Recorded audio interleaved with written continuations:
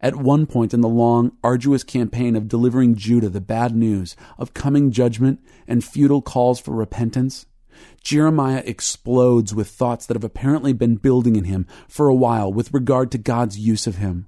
"O Lord, you deceived me, and I was deceived.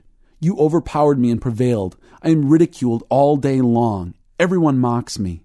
Whenever I speak, I cry out proclaiming violence and destruction. So the word of the Lord has brought me insult and reproach all day long.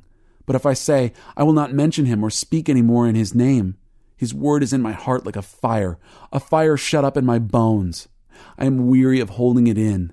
Indeed, I cannot." Jeremiah 20, 7-9. Jeremiah complains that not only has God written a play that casts him in a devastating role, but that he has also placed a fire in his heart that will not let him leave the play even if he wants to. And there is this fire in all of us, felt as a desire for intimacy and a hunger for meaning, that we must literally kill if we want to escape the play. To all of these charges, God is unrepentant, even as he was with Job. His response to these things is basically along the lines of, "I am who I am. I do what I do. I am good. What are you going to do with me?" Ironically, at the end of his interrogation by God, Job picks himself up and repents. He goes away with a sense of, "Oh, now I get it. I was foolish to have lost perspective."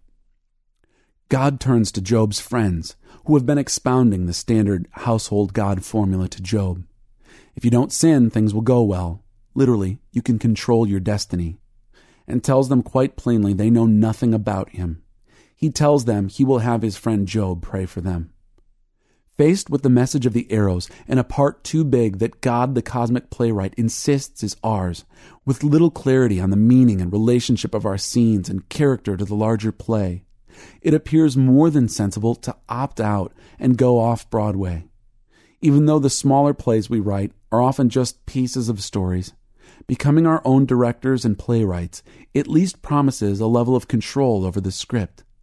We hope we can eliminate most of the relational unknowns, along with the villain, and live in our smaller stories with some modicum of peace and quiet. What is this drama God has dropped us into the middle of? What act of the play are we in, and what do our scenes have to do with the larger story being told?